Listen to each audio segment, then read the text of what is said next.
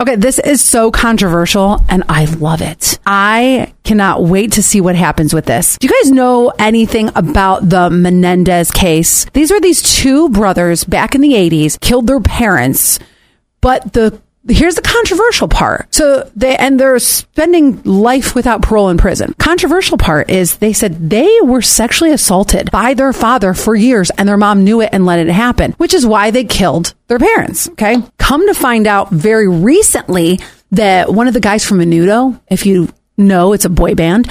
One of the guys from Menudo says, yeah, one of the Manendez dad sexually assaulted me too. Here's where it takes a weird turn. Do you guys remember Rosie O'Donnell? She was, I think this was in the 90s. Yeah, I think it was the 90s. In the 90s, she was a talk show host. She was also a stand-up comedian. She was kind of like Ellen before Ellen. So Rosie O'Donnell over the weekend comes out and she says she's going to try to lead the charge on getting them free. She said back in the 90s when she had her show that they had reached out asking her for help, which is kind of sucky. Like, apparently she must have not done it then, but she says now she is ready. She is ready to help them. We'll see what happens. But now knowing what you know, you might be like, yeah, I think that they should go free. Maybe you don't feel that way, but I'm curious if Rosie has any clout now.